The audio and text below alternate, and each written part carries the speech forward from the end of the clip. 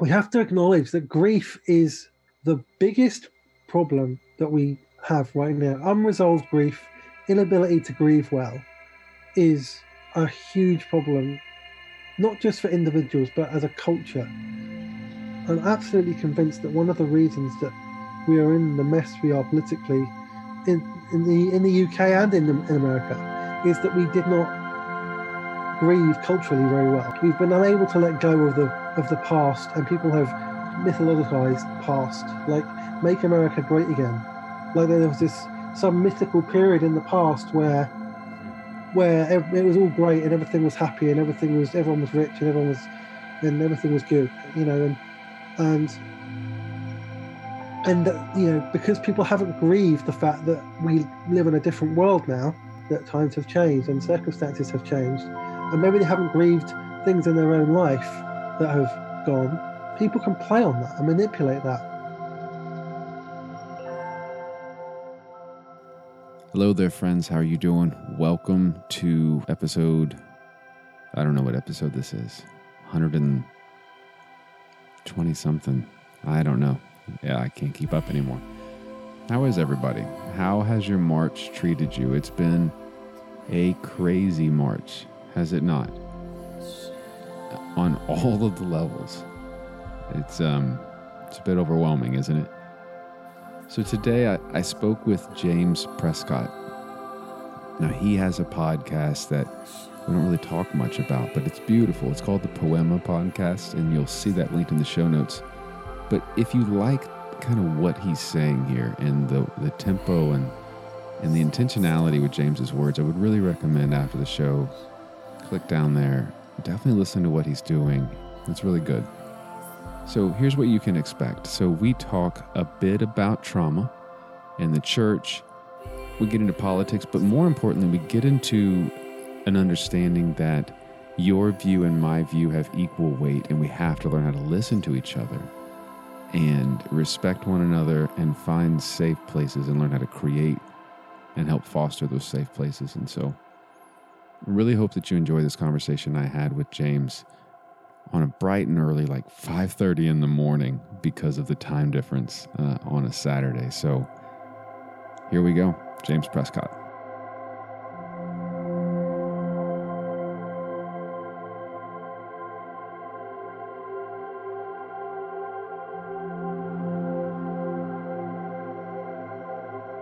James Prescott, thanks for, it's like 6 in the morning in the States, and that way we can do this. So James, I appreciate you coming on and meeting me early in my morning and middle of the day for you, but happy Saturday to you, and I appreciate you being here.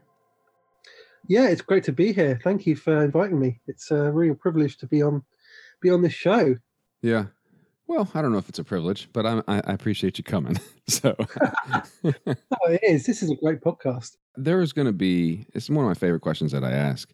A while back, I feel like it's been November, so we've been working on this for like 3-4 months because everybody's busy and we keep having to reschedule and whatnot. But a while back, you had said, hey, I'd like to talk to some people about some things going on in my life and just some of my experiences and what I've learned. Anybody interested? And I can't remember if I volunteered myself or if someone else said you should talk with me. I feel like it was that. Someone else volunteered, but it doesn't really matter. I'm glad that we finally made it happen.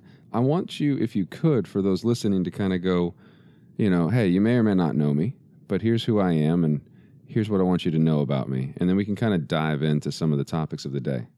Okay. Well, I'm James Prescott. I do a lot of writing and I host a podcast called the Poema Podcast, which is poem with an A on the end. I've been doing that for about 5 years, which is scary to think of, actually. I'm up to nearly 200 episodes now. But I live in London, in the United Kingdom, which is why I have a British accent. So, we talk about, on that podcast, we talk about a lot of the things we're going to talk about today. We talk about the spiritual journey. We talk about creativity. We talk about trauma and grief and mental health and all that kind of thing. We'll talk about lots of different things. I have a lot of guests on, and we then listen to their stories and we talk about their stories. And so I guess that's a little bit about me. I love movies. I'm a bit of a movie buff. I also love reading. And I mean that's kind of the kind of me in a nutshell. But my story is obviously a bit more, bit longer. So Yeah. but I mean, like I in terms of, I think we talking about trauma and grief and things. And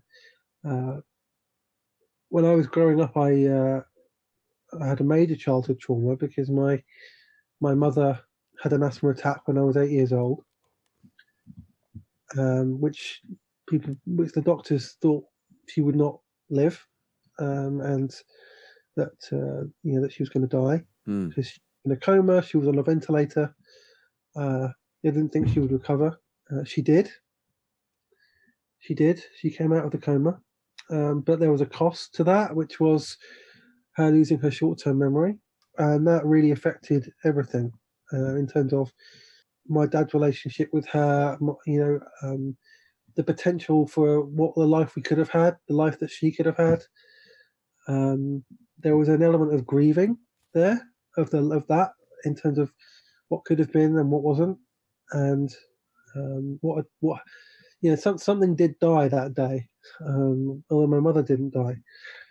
And that was really the beginning of the childhood trauma. Really, that was because that had consequences. Because my mother, who was a very independent woman, wanted to work, wanted to have her own life, could no longer work, even though she was still able to live a day-to-day life. She couldn't work because her memory wasn't, short-term memory didn't work properly. And that was very depressing for her because that was part of who she was. And she found it very difficult to come to terms with that, as anybody would, and ended up becoming an alcoholic. And that affected my parents' marriage. I was getting bullied at school as a teenager, but nothing ever got done. I would come home from school, my parents would be fighting, I would be breaking up their fights. So my kind of needs got neglected as a child. Even though I know my parents loved me and I knew that they cared about me and I knew that they were not bad parents they didn't set out to be bad parents. They were just human beings who were imperfect and they'd gone through a major trauma, all of them. So my mother had lost her part of who she was. My dad had to grieve the loss of the woman that he married, in a sense, part of the woman that he married, and also having to carry the whole family emotionally and financially as well, with two little children. So there was a big toll on both of them, and that was really the consequence was my teenage years where I got neglected and where I was kind of breaking up fights and where there was fighting a lot for about 5 years. All this time I was in the church. I was in a Methodist church. Just my only outlet really was prayer. And even then I didn't really ask for anything. I just told God what was happening because I needed somebody to talk to. So yeah, that was kind of my up till when I was 18. Then I went to university, and things were a lot better. But a couple of years after I finished university, my mother passed away. She had another asthma attack, and by this time she had got into recovery, and my parents had split up, and they were getting on a lot better, and things were a lot more positive. Things were a lot more healthy. So everyone was in a really good place. But obviously, then she passed away. So that's a whole big thing as well, because I was 23 years old when my mother passed away, which is not normal for 23 years old to lose a parent. So yeah, obviously I went through a lot of grief and had a lot of anger for a long time. And eventually I did get counselling for that. Yeah. But one of the biggest impacts of grief for me was that the God I had been brought up with was no longer big enough for me. It was no longer big enough for what I had been through, and I had a lot of questions and a lot of doubts and a lot of things I needed answered. and that kind of led me to out of kind of a more conservative church to a kind of more liberal, progressive Christianity, I guess. Yeah. And I started to discover liturgies and meditations and things like Lectio Divina and all of those kind of things, which were really, really beneficial for me. Yeah. But I think what ultimately happened is that I found another form of certainty, because certainty is kind of the structure that we build around our pain. It's what we do to numb the pain instead of dealing with it. And we always talk about addictions, like alcohol or drugs or overeating and all those kind of things that we do to numb the pain. But religious certainty is another addiction essentially that we use to numb the pain. And although I was in a much more progressive kind of Christianity, I'm much more open, much more liberal.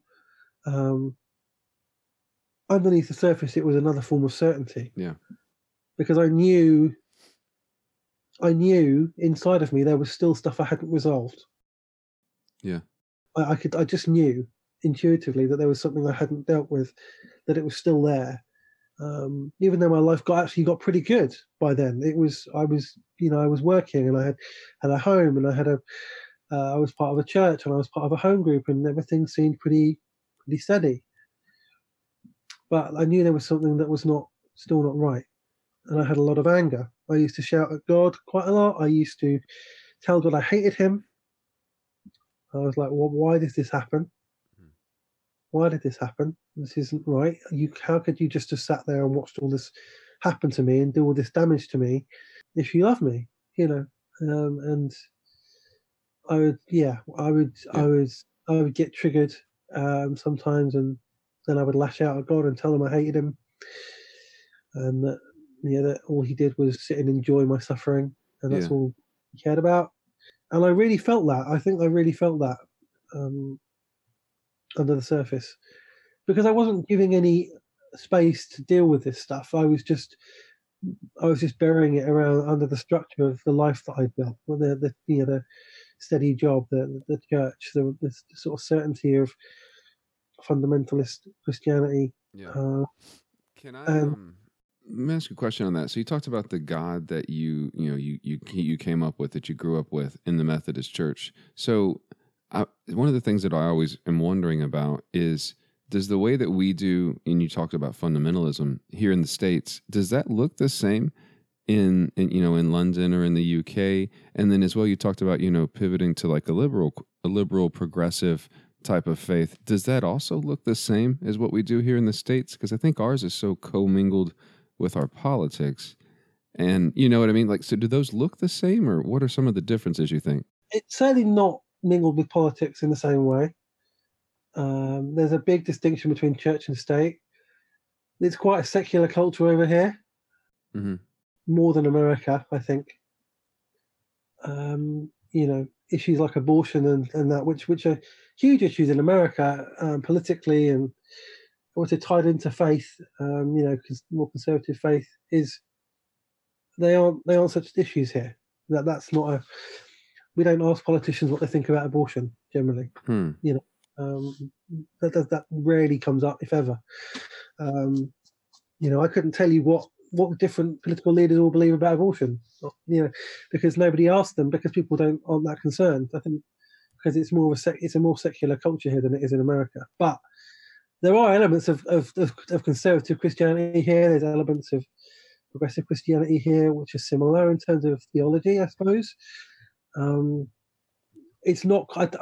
I haven't experienced the most extremes of conservative Christianity that I see in America, but that doesn't mean they don't exist. Right. It doesn't mean they don't exist. I mean, yeah, it's complicated, really. Like, I mean, what I see here is that there's still this fundamentalist kind of way of believing, whether it's conservative, whether you're conservative or progressive. It doesn't seem to matter. There's still this kind of, and this is in America as well. Like, like what I've learned on my journey is that it's as important, if not more important, how you hold your beliefs, how you believe, than what you believe. Hmm. And what I mean by that is that you can be a conservative, but if you are willing to listen to other people's stories, if you are willing to admit that you're wrong, if you're willing to learn, if you're willing to change, if you're willing to understand and hold disagreements with other people in tension, then that's a much healthier place to be than somebody who is maybe progressive in their theology, but will not listen to anybody else's story, will not listen to anybody else's opinion, will make blanket statements about them, maybe judge them, maybe condemn them, and not listen. Yeah. Because that person's never going to grow. They're going to stay where they are. The person who holds their beliefs tightly. So it's really, and it's dangerous because I've seen it. I see it on social media that there are a lot of progressive fundamentalists and there are conservative fundamentalists, and there are also progressives and conservatives who are not fundamentalists at all and are willing to listen and willing to have conversations and willing to learn from each other and willing to hold their disagreements in tension. And people like that are much healthier and they grow much more, and they have I think they have a deeper spirituality, and because they understand that it's not all kind of what Richard Rohr calls like dualistic thinking. Like dualistic thinking is like in out, either or. Whereas what he talks about as a healthy spirituality is both and. When you're willing to listen to each other, when you're willing to hear each other's stories, when you're willing to learn from each other, when it's not in out or either or, where everything belongs. And that's where I've kind of shifted to, as a result of like coming out of this period that I was in, because I had all this pain that I knew that was there, and when I finally chose to confront it. And in confronting it, you talked about God feeling too small. Is that because of the way that the Methodist church that you were at, like there was just no space for you to have those feelings or emotions towards God or towards your mom or towards yourself, or what was that? I felt like, the God that I was brought up with, my perception of it anyway, whether this was actually what they were saying to me, I don't know, but the perception I got was that God was distant. You don't question God. Like you go via Jesus to God. You believe the right things and do the right things, or you're going to hell. Although that was never overtly said, but it was implied. And that he's in control of everything, and that's it. And when and then I went to university, and although it was a Methodist church, it was a much more evangelical kind of church. It was around the time of the Toronto Blessing in the 90s. So there was a lot of that happening, a lot of falling over and, people speaking in tongues and being in the spirit and, waving hands everywhere was kind of just happening. And I was a student at the time. So I got caught up in that a little bit. And that was, again, a God of although I think I was closer to God then, that God was closer to me and wasn't so distant. But nevertheless, when my mother died, it was like, well, I've got questions for you and I don't understand what's going on. And this isn't what I've been brought up with, and what I've experienced so far isn't enough. It doesn't deliver. Like all that waving his hand in the air thing and speaking in tongues and stuff, that's all great, but it doesn't deal with my pain. It doesn't reconcile with what I've been through. It doesn't, that's all, that's all very well and good, but it's not. But you don't get my subservient, undivided worship just for being God anymore. I have questions for you, and I want to engage in those questions.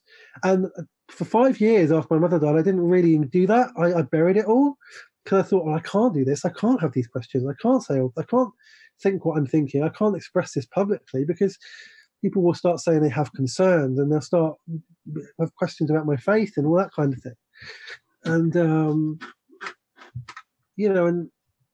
and then I read Velvet Elvis. Rob Bell does it again. And that book changed my life, literally. It was like, oh, I can have all these questions and still have a relationship with God. and still know Jesus. It's okay. Yeah. It was like water in the desert. It was like, at last, like solidarity. And that's when I found that new church community which helped me with all of these things and was engaging with all of these things at the time, and was that space I needed. That church kind of evolved. 5 or 6 years later, it was the same leadership, but it was almost a different church completely. It kind of, for me, it started to become more of an evangelical church, more of a more certainty, more a bit more fundamentalist. There were issues with LGBTQ stuff because I thought they were an inclusive church, and they appeared to be for a long time, and they said that they were. And then an LGBTQ couple in our church were not allowed to lead a home group, and I'm like, okay, I can't accept this. This is not, that's when I really started to think, well, maybe I need to leave. Yeah. And it was actually 3-4 years before I did leave, but that's when that seed was planted. It was like, oh, maybe I'm not going to be here as long as I thought I was going to be here. Yeah. And I stayed to start with because I thought, well, I've got to try and hold our disagreements in tension. I've got to be the bigger person here. I've got to not try and create more division, because that's where I was then. But then over time, it was like, well, I've got loads of LGBTQ friends, and if I'm staying here, I'm condoning this behavior. Mm-hmm. I'm saying that I agree with it. I'm saying it's okay, and I don't think it's okay. And the LGBTQ people should be leading. They should be as involved as anybody else in the leadership of the church. There's no reason not to. And so, yeah, that was another big driving reason for me to leave. The other reason was just that I kind of started to feel trapped, and it was like wearing a straitjacket. And the only time I realized this was physically was when I went to my new community for the first time, and I was in between. I was doing two at the same time because I was trying different things out. And I went to this new community, which is now my spiritual community, and I physically felt myself breathe out in church for the first time for years. You mean just exhale, just sigh of relief, okay. Yeah, and it was involuntary. And I felt it. It's like, I haven't felt like this in church for ages. Just be me. I can just be where I am, and it's okay. And I went back to the other church the next week, and I physically felt bound up, almost in a straitjacket. Couldn't say what I thought. Couldn't even go into the service. To be honest, the last year I was there, I couldn't even go into a service. I couldn't listen to the sermons. I couldn't sing the songs. It was too painful. And I couldn't say what I really felt. I couldn't be me there. And I found this new place, which was a contemplative community, which allowed for different theologies, different perspectives, different stories. Didn't prescribe anything. It was very bottom up, and had about 20 people. Very small, no bands. Very inclusive theology, very just generally inclusive, and where I did a lot of contemplation, a lot of silence, a lot of meditation, a lot of Taizé, but still had kind of the Eucharist, which I loved as well. And it was like, oh, this is home, and so I've been there ever since,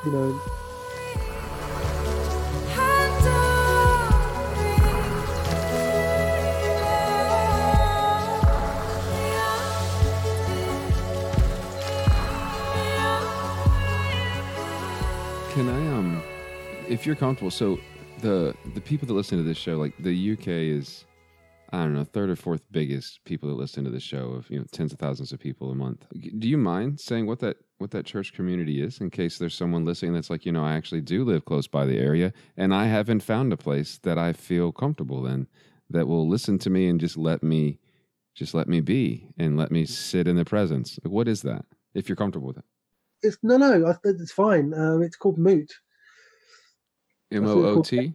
Yeah. Okay. And it's based in central London. We meet every Sunday evening about 6:30, and it's just a really small community, and it's very contemplative, very inclusive. We have agape meals once a month where everyone brings some food, and then we have a reflection, and then we discuss it. And it's like there's no wrong answers. We all have our own different perspectives and stories, and that's fine.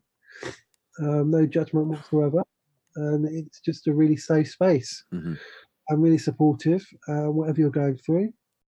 It's just a really lovely community, I'm really supportive, and I'd recommend it. There are these kind of spaces if you look for them, but I don't want it to become too big because I like it kind of. Never mind, I'll edit it out. It is kind of very specific. I mean, we meet in an Anglican church building, but we're not, and officially we're an Anglican community, but we're not really in how we express our spiritual journey, Yeah. So it's just beautiful. Good. I really do, and it doesn't I don't have to be like a Christian to go there. And then there's no kind of label. I don't like to use the label Christian really anymore. I use I was saying this to someone the other day. I have a Jesus-centered spirituality, which encompasses a lot of different things. So, and it's weird because my relationship with Jesus now is better than my relationship with God still. Yeah. And going back to my trauma, and coming back out of my trauma. One of the things that happened during that process, because I started seeing a spiritual director and a mindset coach and things, which all really helped. And my spiritual director was also trained as a therapist, so that was really, really helpful. But we talked about Judas and when he betrays Jesus.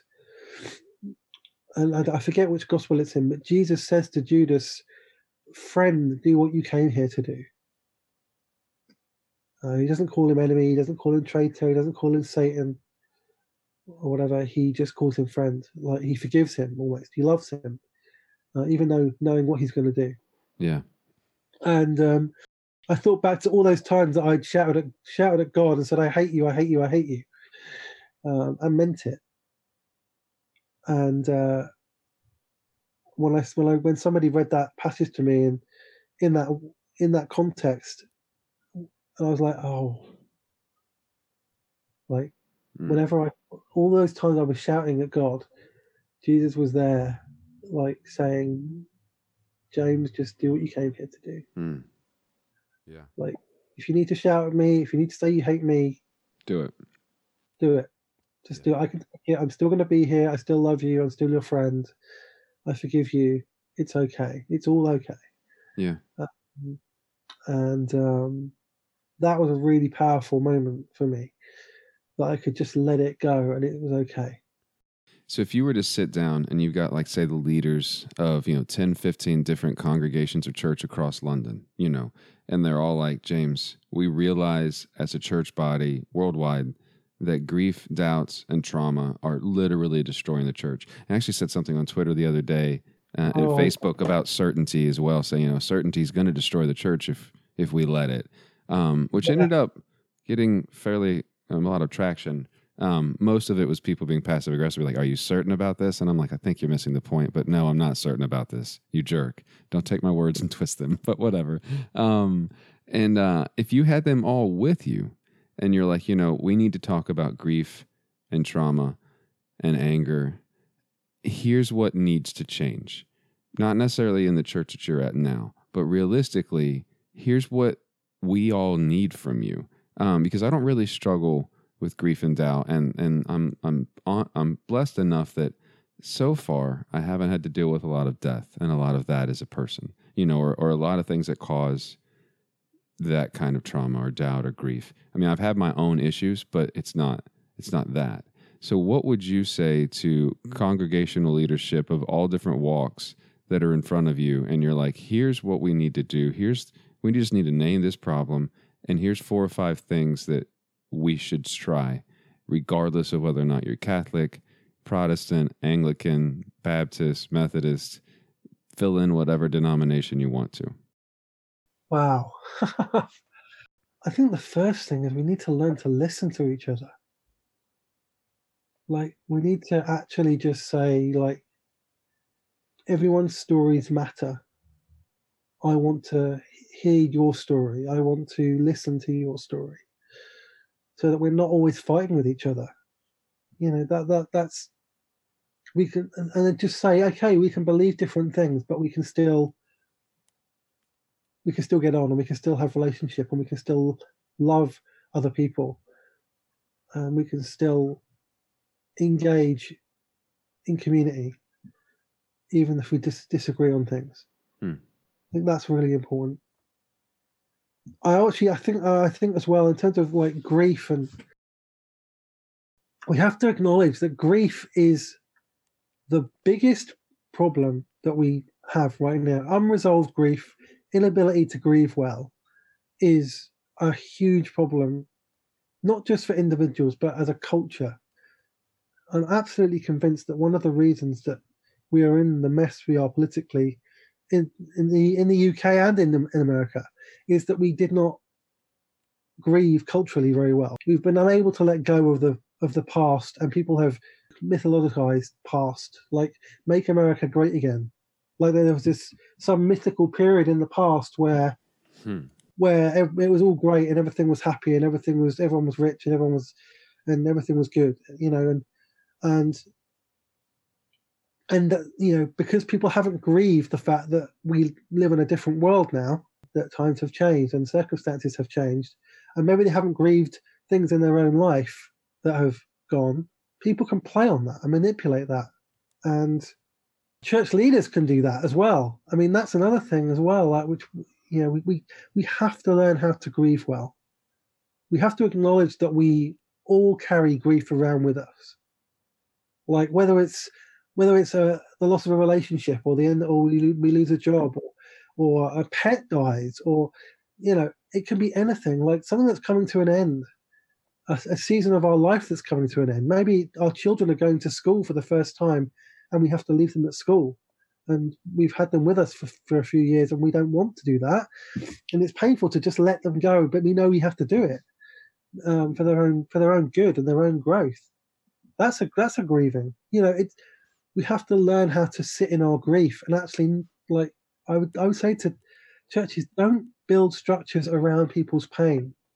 Actually engage with it, you know, and create support networks. Churches should be a support network for people who are trying to deal with their pain, not a structure which allows them to avoid it. You know, like I've heard this many times, that Alcoholics Anonymous is what church should be, because you go there and you tell your story and you tell the truth and you don't hold anything back. And there's no BS. One of the signs on the door is no BS. And you're just accepted and loved and welcomed as you are. And you're allowed to process your pain. You're allowed to process whatever you're carrying and be accepted anyway. And that's what church should be. It should be a safe space where you can just be you without any judgment or fear or condemnation or anyone prescribing anything to you, or like people saying that, oh, God can fix everything, or you believe the right things and suddenly you'll be okay. That's just another way of building a structure around pain so that we don't have to deal with it. And what I would say to churches is, Jesus did not do this thing that you're doing. Jesus actually felt his pain. He allowed himself to get tortured and beaten up and humiliated and go to this physical and emotional trauma. And when he was offered vinegar to numb the pain, he refused it. He knew that it was important to feel the pain, because that's the only way that you can defeat it. Like, what we need to do is to build structures into our pain that allow us to go into our pain and come out of it without it having the power to control us. Because we will never, there's no happy ever after. Like, we need to let go of this idea of a happy ever after. And I've said this on Twitter before as well. Like we're like as Christians, it's almost like, oh, believe the right things, do the right things, and then you can be free of all this stuff and go and live your life, and it'll all be okay then once you've dealt with it. And it doesn't work like that. That's not what life is. Because what I discovered on my journey, as I've dealt with my grief and my trauma, is that there are layers to it. Like I've dealt with the principal raw pain of my grief and my trauma, and I've left that behind, and I've now got free of it, and I'm now able to go in and out of it without it controlling me. But as you grow and as you go into different layers of consciousness, you discover new layers to these wounds. Like I'm discovering things about what grief and trauma did to me that I wouldn't have done if I hadn't been willing to go there in the first place and get healing for the original wound, because it goes so deep. And I'm realizing, oh, I've got abandonment issues, I've got trust issues, I've got issues with trusting God, and it's all because of this grief and trauma. But I wouldn't have realized that if I hadn't done the work in the first place. So we have to be aware that this is a process, and it's not about a destination. It's about the journey. There will be ups and downs. There'll be moments of joy. There will be moments of happiness. There will be seasons where things are good, but there will also be seasons where it's not good and where it's painful and where it's difficult. And we all know that life is like that anyway. There's always ups and downs in life. We will all lose somebody. We will all have a relationship that ends, or we will lose a parent, or we will all have to grieve in some way. We will all go through pain. It's part of being human. And that's what I love about Jesus, is because he modeled this. Like somebody said this to me, and it really helped me connect with Jesus. Is that Jesus was an outcast as a child, even in his own family, part of his own family. And he couldn't marry because of that, when all the people at his own age were doing that. And then he lost a parent. And then he went through betrayal and extreme emotional and physical trauma. And when I heard that, I was like, I've had almost all of that happen to me. That's exactly my story. And when I realized that, I connected with Jesus in a way that I'd never connected with him before. And discovered a deeper intimacy with him. And also he became more divine to me in his humanity. The more I see Jesus' full humanity, the more I see his divinity in a way. I don't see the miracles and all of those kind of things. That's not where I see the divine in Jesus. It's in his raw humanity, like in his solidarity. And that example, and the example that he gives us of don't avoid the pain, don't build things around the pain, don't hide from it, confront it, because then you can be free. And that's kind of what I would say. I guess it's not. Not really good at 5-step plans or anything like that.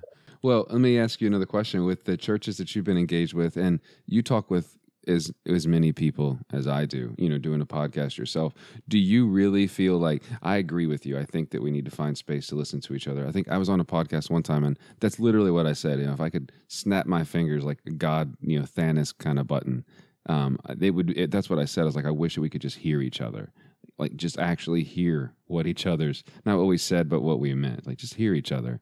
And so I totally agree with that. But if I found myself wondering while you were speaking, if every church that could do that actually literally did that, do you feel like the leadership staff in each church, I don't think pastors are trained to actually deal with trauma. I think pastors are trained to sell the church. I don't think they're trained to sit with people, if that makes sense. So I wonder what kind of damage it would do if we actually did what we're supposed to do. Damage in, I guess, a good and a bad way? I don't know. I think, but this is where church leaders need to actually own that and say, look, I'm not a professional. I'm not a mental health professional. Churches need to be supporting people to get the professional help that they need. Mm-hmm.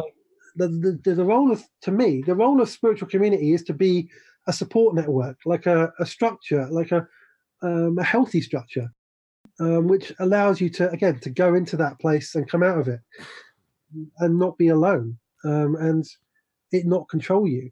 And and the church is not the church are not mental health professionals. You know, I'm very passionate about getting access to mental health professionals for everybody rather than based on ability to pay. Mm-hmm. I think it's wrong that it shouldn't be just the rich that are able to go and get a therapist. In fact, yeah, I mean, everyone should be able to have access to a therapist and counselling and all those kind of things. And what the church needs to do is to build relationships with those people so that you can actually say, okay, we know a few people who we could refer you to who are professionals, and we will provide support when you're seeing them. Like, we will be here for you. We will pray for you. We will be accountable. You can talk to us about what's going on. We can love you. We can be there for you as you walk through this. Yeah. That is what spiritual community should do, because the church should not try and be a mental health professional. I actually talked to somebody on my podcast who is actually providing kind of a network of mental health professionals to support churches because they see this need, and and it's unfair on pastors as well to ask them to be mental health professionals. That's not their job. Pastors have a role, but it's not to do that. Unless they're actually trained mental health professionals themselves, which is very rare. Yeah. And also, it's too much for one person to take on for a whole community as well. Yeah. So, yeah, I agree.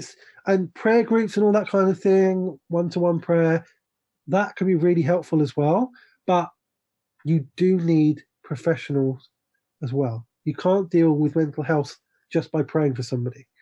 I don't agree with that at all. I think you need professionals who know what they're talking about, who can get to the root of this stuff without the kind of all the boundaries of religion and church. So you can go anywhere where people are free to talk about whatever they want and deal with these problems. Yeah. Excuse me, I've got a cough. You almost made it. It's winter in the UK, so I've got a typical kind of man flu kind of cough.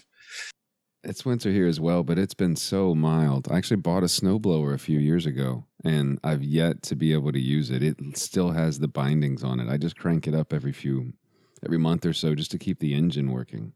But yeah. We haven't had a thick snow for a long time, so yeah. But yeah, so I mean, churches need to start doing that. Yeah, and I don't feel like I belong into what is called church anymore, the establishment of the institution of church. But I know plenty of people who benefit from it. And there are good churches out there as well who aren't kind of doing this fundamentalist in-out kind of way of believing. You just have to look for them. But like and churches need to let go of this in-out, my way is the only way. Yeah. My belief system is the only belief system. My theology is the only theology. And concurrently kind of silencing or dismissing or ignoring anyone who disagrees with them. I agree. And then we see this play out politically as well, especially in America, because what happened is Barack Obama won. So progressive fundamentalists thought, oh, we've won the argument. Therefore, all conservatives have to shut up and listen to us now. We're in charge. We won. So we won the cultural war. So just listen to us. We have all the answers.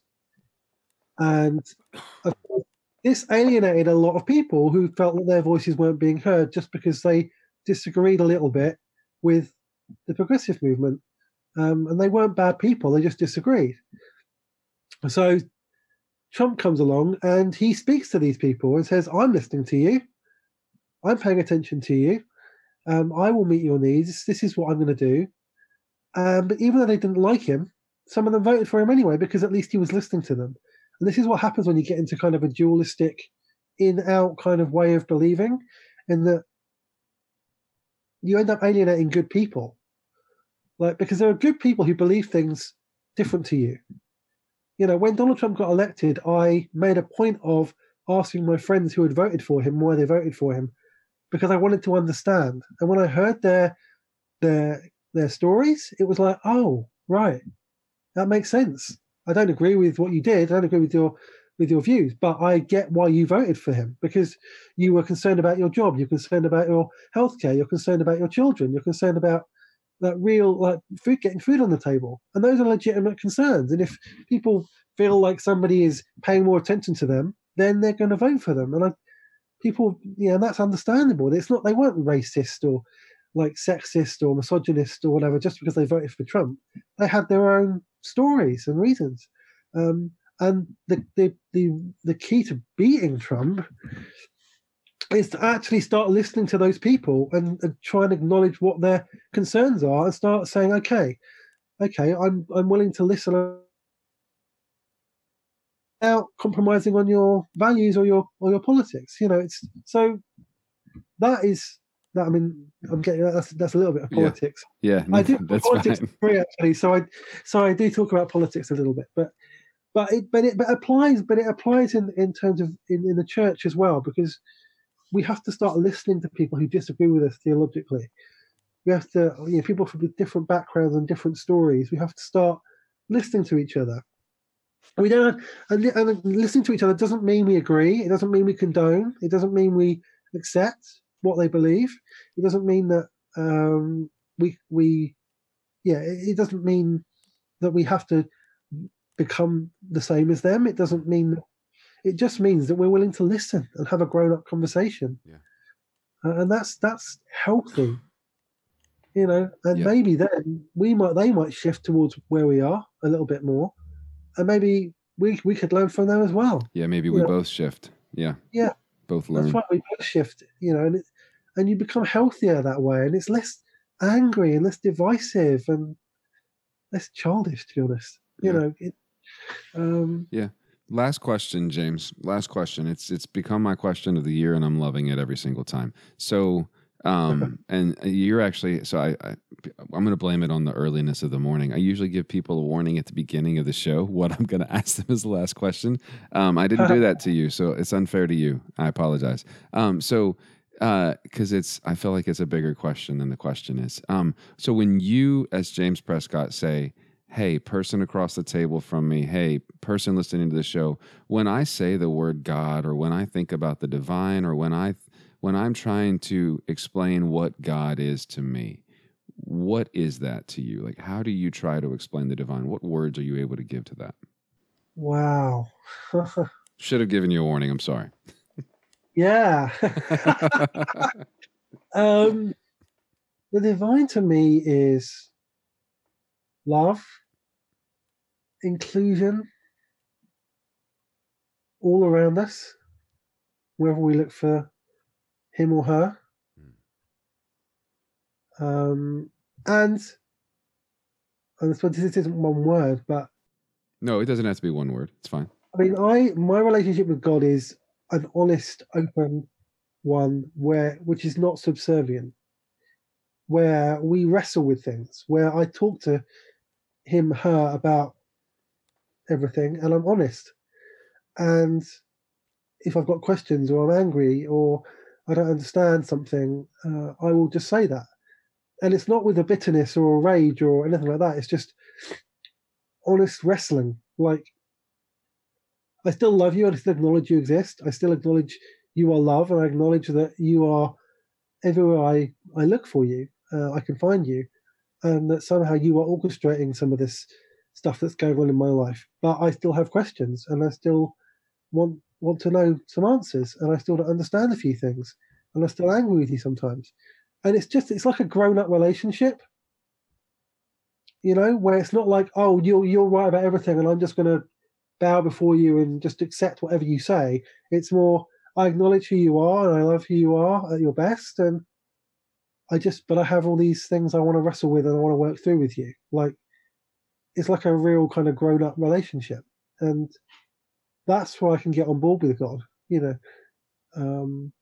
That's kind of where I meet with God, and it's a much healthier place for me, I think, and because I can't do the kind of whole subservient, like God is above everything. God is. I should just not question him, and I should not. And he's just always has all the answers and everything. That I can't deal with that kind of God at the moment. Anyway. Yeah. No, So, I like that. Thank you for yeah. that. Thank you. Yeah, I apologize. I should have warned you ahead of time. I should have warned you ahead of time. It's okay, honestly. It was actually good to be out of the blue because I didn't have time to think about it. I had to just go with what I was my instinct. Yeah. So my intuition. Yeah. It's been really fun to listen to people's answers, and it's been really fun. Where would you send people to, James, as they're listening to this and they're like, all right, so he's got a podcast called Poema. Where would you point people to if they wanted to, hear more from you, read more from you, reach out to you, whatever they want to do? Like, where would you send people? I'm on social media, Twitter and Instagram especially, at James Prescott 77, and I do interact with people and I do have conversations and I do say hi. So do come and say hi. I have a Facebook group for my podcast, which is called Poema Podcast Continuing the Conversation. And so in there, I post quotes from the podcast and we have discussions and we talk about what's happening in the podcast. And I'm trying to build a little community there of listeners and things. So I would come and join that. That's on Facebook. Obviously, Poema Podcast has a Facebook page, and I have a writer page as well, James Prescott Writer. I have my website is jamesprescott.co.uk. I'm also on Medium, and obviously there's the podcast as well, which is the Poema Podcast, which is anywhere you get podcasts. Just look for a podcast; it'll have my name on it. It'll be Poema Podcast. It'll have James Prescott somewhere there as well. Perfect. I would really love to connect with all of you and hear from your listeners and stuff. It's sounds good. Yeah, that sounds good. Well, thank you again for your Saturday morning. I've enjoyed the conversation, and I genuinely think certainty, trauma, grief, doubt, they're all so commingled. And I meant what I said a few days ago on the internet. Like, it's gonna kill the church if we can't get that above anything else. I think just turns people off. So thank you so much for coming on. You're welcome. Anytime.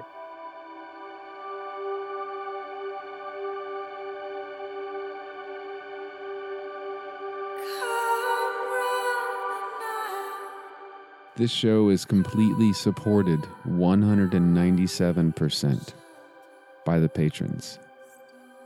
It is an honor and a privilege to not have to do any advertisements on the show, and so I would ask you to support the show. Rate and review. It's easy, it's simple, and it's free. But also click the button, become a Patreon supporter of the show. There is a lot going on there. I'm trying to add more things to there, but look forward to meeting you there. Consider it. Thank you for listening. I hope that you are so very blessed and you know that you're beloved. We'll talk next week.